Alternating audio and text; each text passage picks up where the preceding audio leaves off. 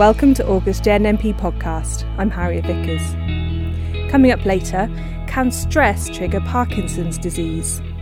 Andrew Lees talks us through the evidence.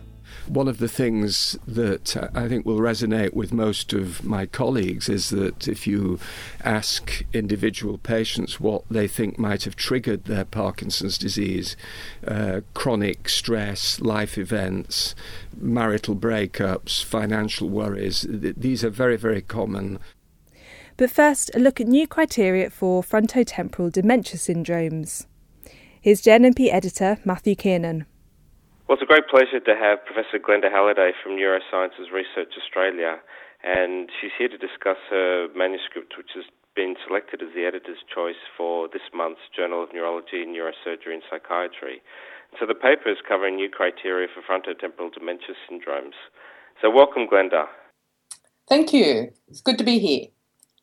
Perhaps you could give us a bit of an overview about why you decided to do this study. We decided to do the study because of two things. Both different criteria have changed recently. The criteria for clinical assessment of frontotemporal dementia syndromes has only recently been reviewed and reassessed. And there's new criteria for progressive aphasias and new criteria for behavioural variant frontotemporal dementia. Most commonly, these are seen in clinical neurological practices as overarching syndromes. And so we wanted to look at how the new criteria related to old criteria so that if you had previously seen a patient, it would be easy to see how a new criteria would relate to a previous diagnosis. And then secondly, the pathological diagnoses have changed. And so we wanted to know how the new criteria related to underlying pathologies. So there were those diagnostic issues that we were trying to address in this paper. How would these patients typically present to a neurologist? Behavioural variant frontotemporal dementia is virtually what it says. They come in with diverse abnormal behaviours, so it depends. The current criteria, the new criteria have identified a number of different things like disinhibition, apathy, loss of empathy, stereotypic behaviours. Altered food preferences can be a tweaking identity that's good to see, and executive deficit. So those are the behavioural features. For the primary progressive aphasias, there's now three main categories. They're called semantic, non-fluent, which were previously in the frontotemporal dementia syndromes, and a new category called logopenic, which can look a little bit like Alzheimer's disease. They have more word-finding difficulties, and they actually have more word and sentence repetition, like you might have forgotten the word. So that's a new category that's actually come into the aphasia lexicon. So there's three different types. The semantic is that you actually lose the ability to know what the words mean. Non-fluent, you can't produce the words. And this logopenic, which has some overlap with Alzheimer's disease and is more like repetition, and you can't find the words or get them out properly.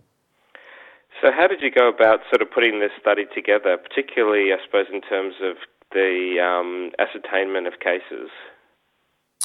Well, it was a slightly difficult one to do because to be certain to be able to assess the underlying pathology, we had to look for large clinical series that had detailed enough clinical phenotypes and clinical information that we could then apply the new criteria to, but also had come to autopsy. So we were very lucky because John Hodges has got a very good clinic that he's been running for quite a long time now, a couple of decades, I think, over in Cambridge. And then in parallel, we're working with tertiary referral centres here, which also had quite good detailed clinical assessments and neuropsychological assessments and imaging, and also have been doing autopsies over a similar time period. The two areas have quite a similar demographic in terms of how many populations that they actually are ascertained from. And it's interesting because it's a similar number of cases that are ascertained in the two populations, which gives a little confidence that we really are looking at something that might be fairly similar in terms of a population base. So it's a long time work over two large centres, collecting autopsy cases and then being able to go back to these very detailed records to get this information. Well, it's a great resource and an incredibly important study. Perhaps you could just give us an overview of your findings. The good thing was, in terms of clinical, is many of the clinical diagnostic categories are fairly similar. And as I said, the one that's actually different is the progressive aphasias. So within the progressive aphasias, the category that changes the most is the one that's non-fluent. And about 50% of patients previously thought to have primarily a non-fluent aphasia actually will have this new logopenic type. Now, you might ask, why would that be important? But the underlying pathology for those two clinical phenotypes is different. And what we found is that the logopenic type of aphasia actually does have predominantly an Alzheimer's disease pathology and not a frontotemporal dementia pathology. So it's an important distinction to make because those patients may actually benefit from current treatments for Alzheimer's disease.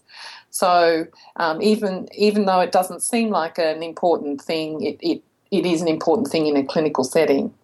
We also found that Alzheimer's disease was not as distinct. There are other syndromes, other patients in the other populations that did have Alzheimer's disease. The majority were this logopenic form.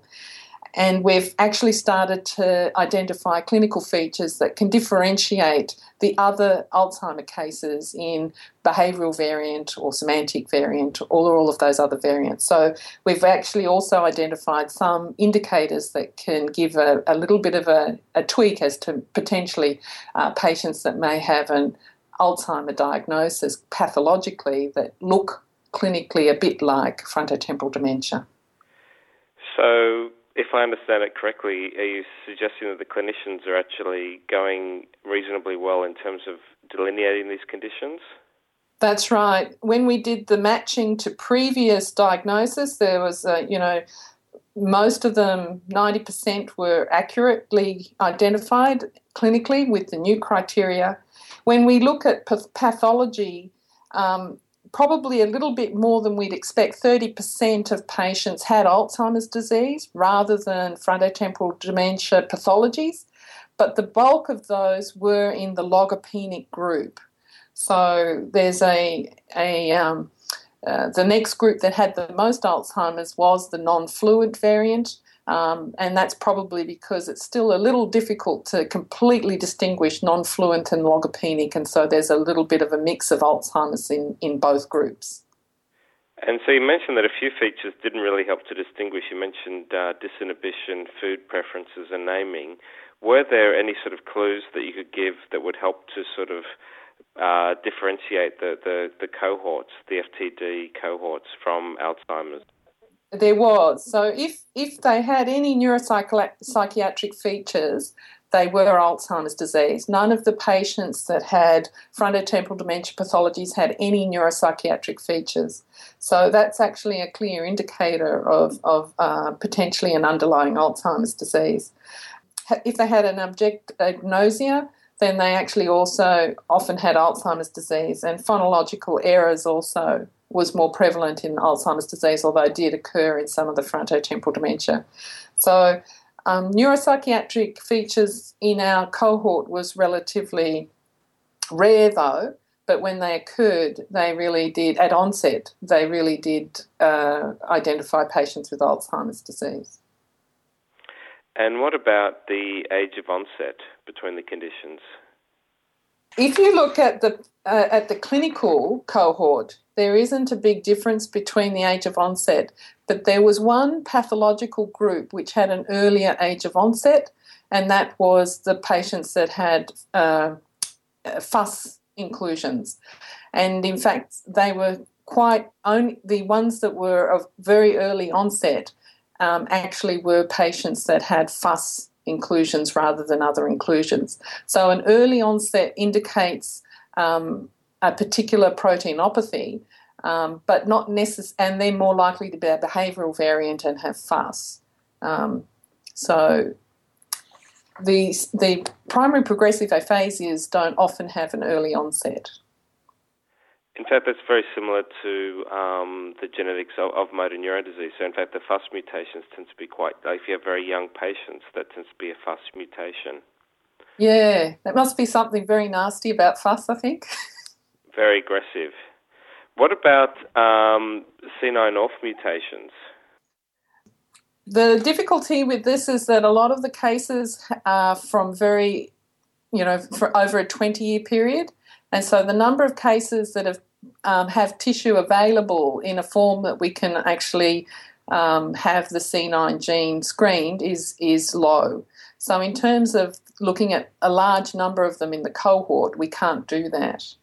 Our newer cohorts will be different, but this is a large retrospective cohort. Our current work would suggest that about 30% of the patients that had the behavioural variant would definitely be C9s, ORF72. But at the moment I can't say exactly what clinical features in this cohort actually differentiate them. I noticed that in the literature there's quite a varied differentiation between the C9 positives and negatives cohorts, and so I think that as larger and larger cohorts are identified, we'll get more detail on those aspects. Well, I'd just like to congratulate you, Glenda, on a really fantastic study. I mean, it's a massive undertaking from the Cambridge Brain Bank and the Sydney Brain Bank to bring such huge sort of resources together and really get to the bottom of this, very critical condition, frontotemporal dementia. So your manuscript is the editor's choice, and so it'll be freely downloadable from the JNNP website. Oh, that's fantastic news. Thank you very much. And now onto an old but unresolved question. Can emotional stress trigger Parkinson's? Andrew Lees, Professor at the UCL Institute of Neurology, has co-authored a viewpoint just published in JNNP, laying out the evidence we have so far. He came into the studio to talk me through it. The view that emotional stress might trigger Parkinson's disease has been around for more than 100 years. Gowers, one of the founding fathers of British neurology, wrote that prolonged anxiety and emotional shock were the most common antecedents of Parkinson's disease. And one of the things that I think will resonate with most of my colleagues is that if you ask individual patients what they think might have triggered their Parkinson's disease, chronic stress, life events, marital breakups, financial worries, these are very, very common things. Now, of course, skeptics would say that in a progressive neurodegenerative disease where we don't know the cause, people look around to try and find an explanation, and stress, like viruses, is of course one of the things that we always put blame on when we can't find a specific explanation. So our paper was really to try and circle around this issue and try to provide what circumstantial evidence there is to support the notion that chronic stress might, at the very least, trigger Parkinson's disease in susceptible individuals and actually might lead to damage, neuronal damage. And it was coincidental that as we were writing and collecting the literature for this, several papers came out to suggest that Alzheimer's disease might also be more likely to happen in people who are under chronic stress, with an increased 2.7% higher risk of developing the disease if you had emotional stress, and that stressed dementia patients had a more rapid disease progression. So it seemed as if the doctors interested in Alzheimer's disease research were also exploring the same area that we were doing in Parkinson's disease. Do you think that evidence that it's similar in Alzheimer's disease kind of implies that the cause and effect is that way around, that it's the stress causing the neurodegeneration rather than the neurodegeneration making patients more susceptible to stress?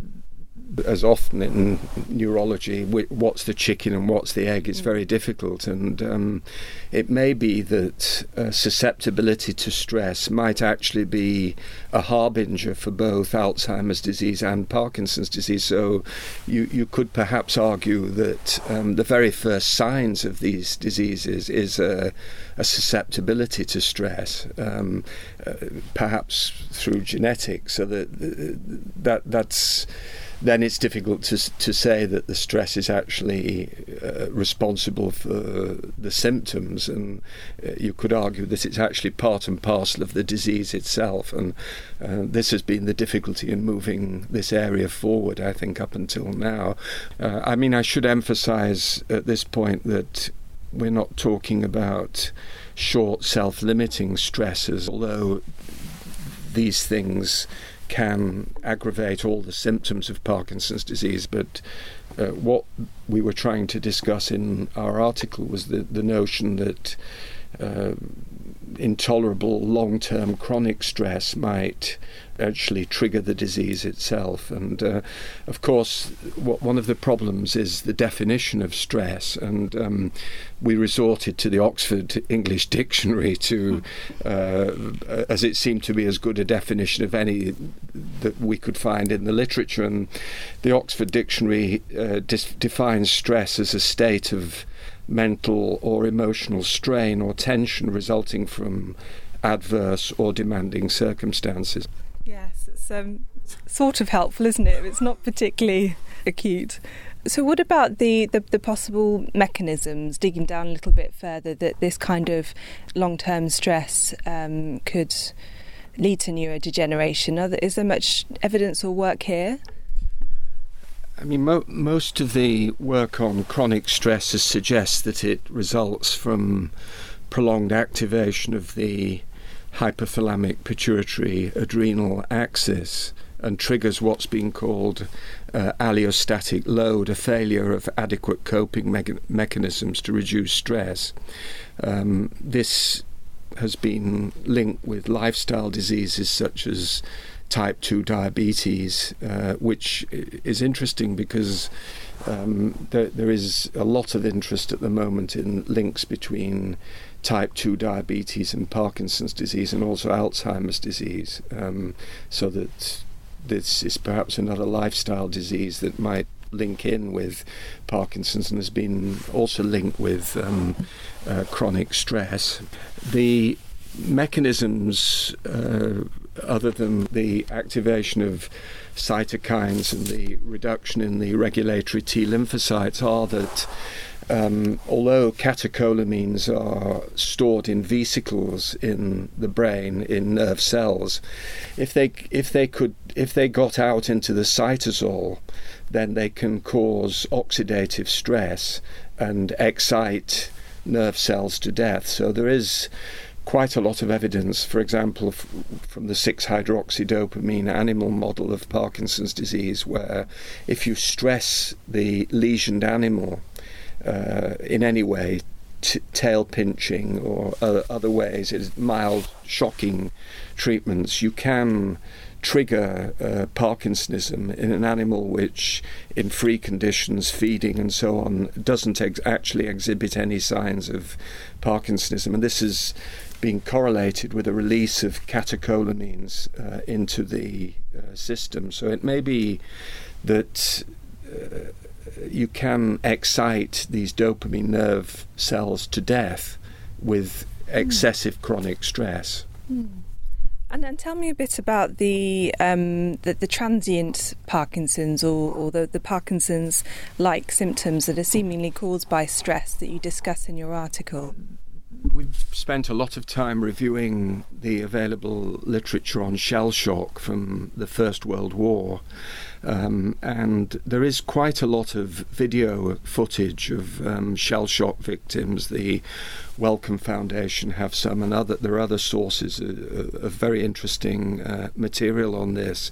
And in fact, we include in our article a video clip which I think is very interesting, and it shows, although many individuals with shell shock have symptoms associated with fear, so that they're often shaking or frozen with fear. These are the body language that we all associate with acute fear, and you can see this on some of these video clips.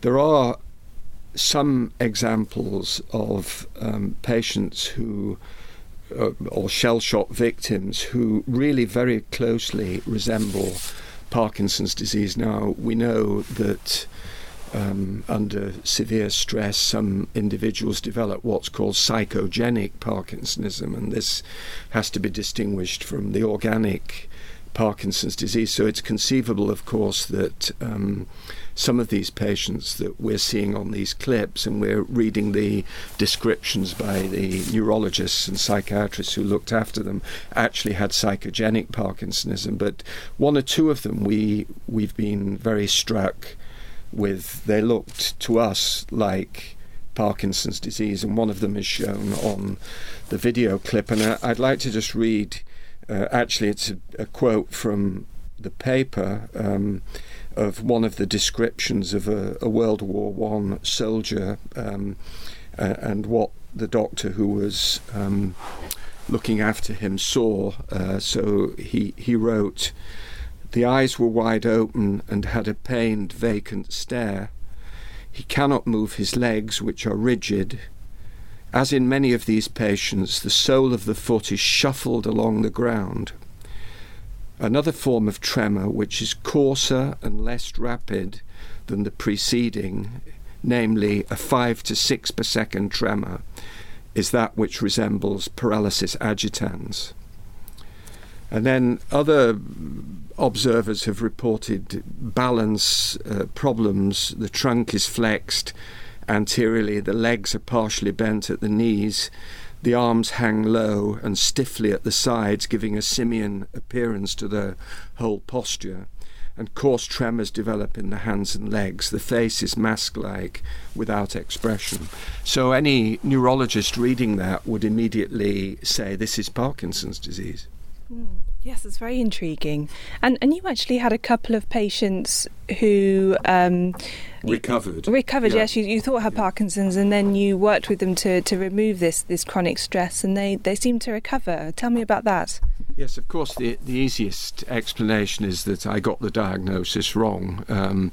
It may be that they had what's being called psychogenic Parkinsonism. Personally, I don't think that's correct, because I felt that they did have motor decrement and the actual signs of Parkinson's disease. Whether they had a sort of masked depression, and the body language of depression can often masquerade as Parkinson's disease with a hangdog appearance, a slowness and so on, or not, is, I think, a possibility. But what I wondered at the time, and it was, of course, these patients I saw before dopamine transporter scans were available, so we were not able to routinely check dopamine levels on them, was whether some form of compensation had occurred in the dopamine system, so that they'd had, as a result of this chronic emotional stress, their dopamine levels had dropped below a critical level, and then as they'd got better and the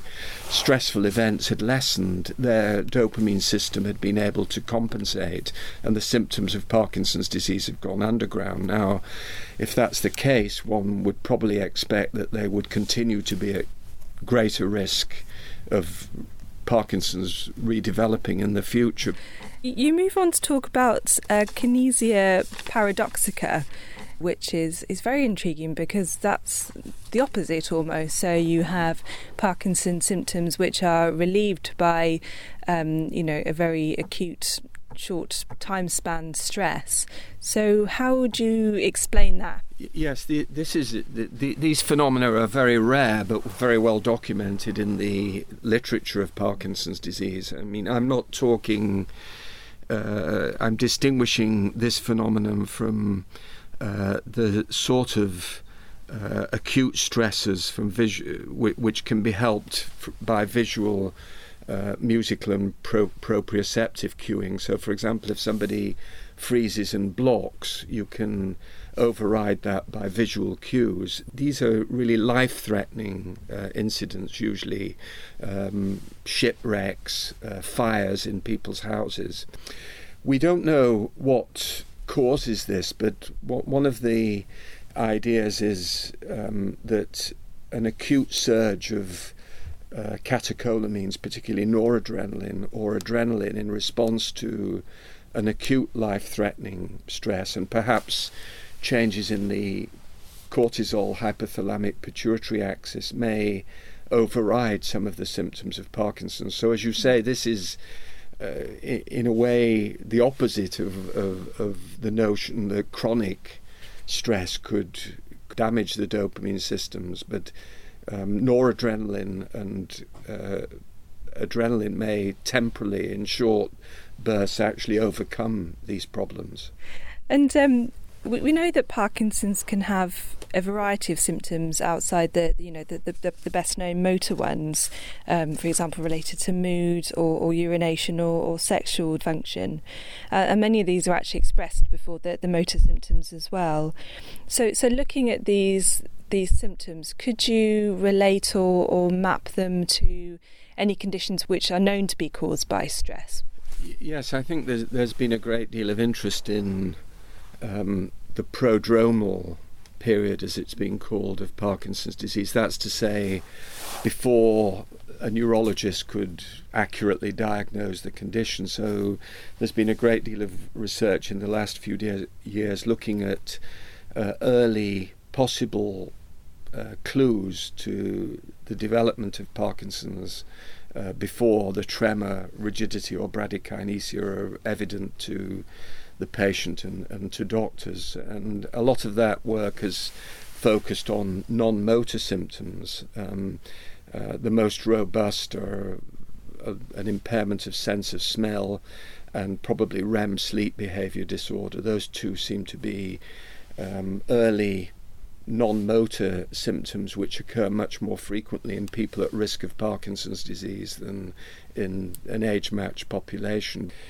We've been particularly interested and emphasised in this article the clinical overlap between what have been called the functional somatic symptoms and non-motor symptoms in Parkinson's disease. And what I mean by that are these constellations of some people say medically unexplained symptoms which make up syndromes such as fibromyalgia, irritable bowel syndrome and chronic fatigue syndrome. And many of the non-motor harbingers of Parkinson's disease bear a very striking similarity to the symptoms that are described in those conditions. Now, those three conditions have great overlaps with one another, so that they almost merge into one another, so that where fibromyalgia ends and chronic fatigue syndrome begins, and where irritable colon begins, is also very blurred, so that many authorities would link them all together. And there's been quite a bit of work linking dopaminergic dysfunction and the hypothalamic pituitary axis to these functional somatic syndromes. So we don't want to infer in our article that chronic fatigue syndrome is a precursor to Parkinson's disease. I mean, I want to emphasize that chronic fatigue syndrome is a disorder which is potentially remediable and can get better. And Parkinson's disease, apart from perhaps the couple of cases of reversible Parkinson's that I've talked to you about, is really considered to be a disorder that does get worse with time despite optimum treatment. But what we're trying to emphasize in this is that a study of these functional somatic syndromes and their clinical picture and the mechanisms which underlie them may also shed some light on some of the non-motor symptoms that we commonly see in people with Parkinson's disease. And give us an overview of the research that you'd like to see going forward to shed more light on all of this, because your article is a viewpoint and you've written in it that it's a theory and you're not claiming that the evidence is strong enough to back this up just yet. So what would you like to see going forward? Well, of course, I think doctors must continue to listen to their patients, and they must pay attention to what patients tell them. I mean, to give you one example of that, I mean, a few years ago, a couple of patients told me that their Parkinson's disease had begun immediately after open heart surgery, which is clearly a fairly stressful procedure. I mean, of course, it involves bypass and complicated anesthesia too, which may be a factor, but it's now recognized with a couple of papers that major surgery can trigger Parkinson's disease. So this is something that comes out of what patients tell you, and I think despite the difficulties of quantifying stress, we still need to try and probe and find out what our patients think might be the trigger for their disease. And there have been many important patient discoveries in Parkinson's disease. For example, the discovery that protein in the diet blocks the effect of L-DOPA in Parkinson's disease was a patient discovered by patients, and now we recognized it much after the patients. But as far as research is concerned, I mean, I think it's possible that hypersensitivity to stress may be genetically determined, and that this could result in alterations in methylation of DNA, which in turn is known to regulate alpha-synuclein expression, which of course is one of the key players in our concept of the pathogenesis of Parkinson's disease.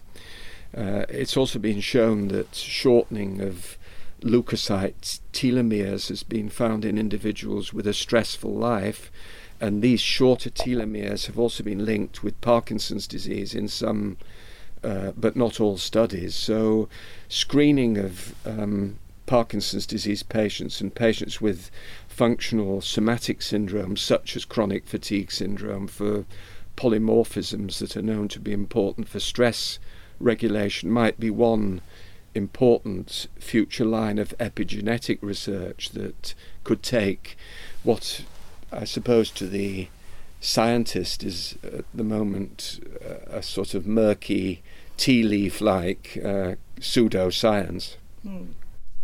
And then finally, what would you tell patients who are listening to this or have read the paper? I think the old advice for people with Parkinson's disease was always to lead a stress-free life, minimise the amount of coffee you drink, although we now think coffee might actually be beneficial for Parkinson's disease, but it can drive the sympathetic system quite hard if you drink a lot of it. Modify your lifestyle to minimise stressful life events, I think is still good advice for people with Parkinson's disease. And we're of course it will be very interesting to see what effect strenuous physical exercise has on the disease progression. There's quite a bit of evidence now to suggest that midlife obesity is a risk factor for Parkinson's disease, and it might be that a lack of physical exercise at critical times may trigger Parkinson's disease. So I think further work on the importance of exercise and its links with stress relief, chronic stress relief, may be something useful. Now, of course, once people have got Parkinson's disease, then we know that stress temporarily aggravates their symptoms. So I think that's a secondary issue. I mean, just dealing with stress relief. And many patients with Parkinson's disease have anxiety. Little things become big things. Their buffer reserves for dealing with anxiety become much less, and often you have to treat anxiety in people with Parkinson's disease as a separate treatment initiative. So I think neurologists need to be aware of that, and patients need to tell their doctors about anxiety and panic when it occurs. Well, Andrew, thanks very much for your time and advice. It's a very rich and compelling paper. Thank you very much. And that article is also available for free on jnmp.bmj.com. Next month, we're taking a look at consensus guidelines for stereotactic neurosurgery, that is for psychiatric disorders, and also tricks to relieve dystonia symptoms. But just before we go, a teaser from the latest Practical Neurology podcast. In strolled one day a very unassuming, young, very short, slight, thin fellow, obviously Fox, with a backpack slung over his shoulders, wearing jeans, sat down, threw his backpack on the floor and said, "Call me Mike." As is now well known, Hollywood actor Michael J. Fox was diagnosed with Parkinson's at the age of 30. He's now written a memoir describing his experience of the disease. And PN editor Phil Smith discusses the book with Fox's neurologist, early onset Parkinson's expert Hugh Morris, as well as the Practical Neurology Book Club. Find the full podcast via the PN website, that's pn.bmj.com, or follow the link from this podcast page. Thanks for listening, and come back next month.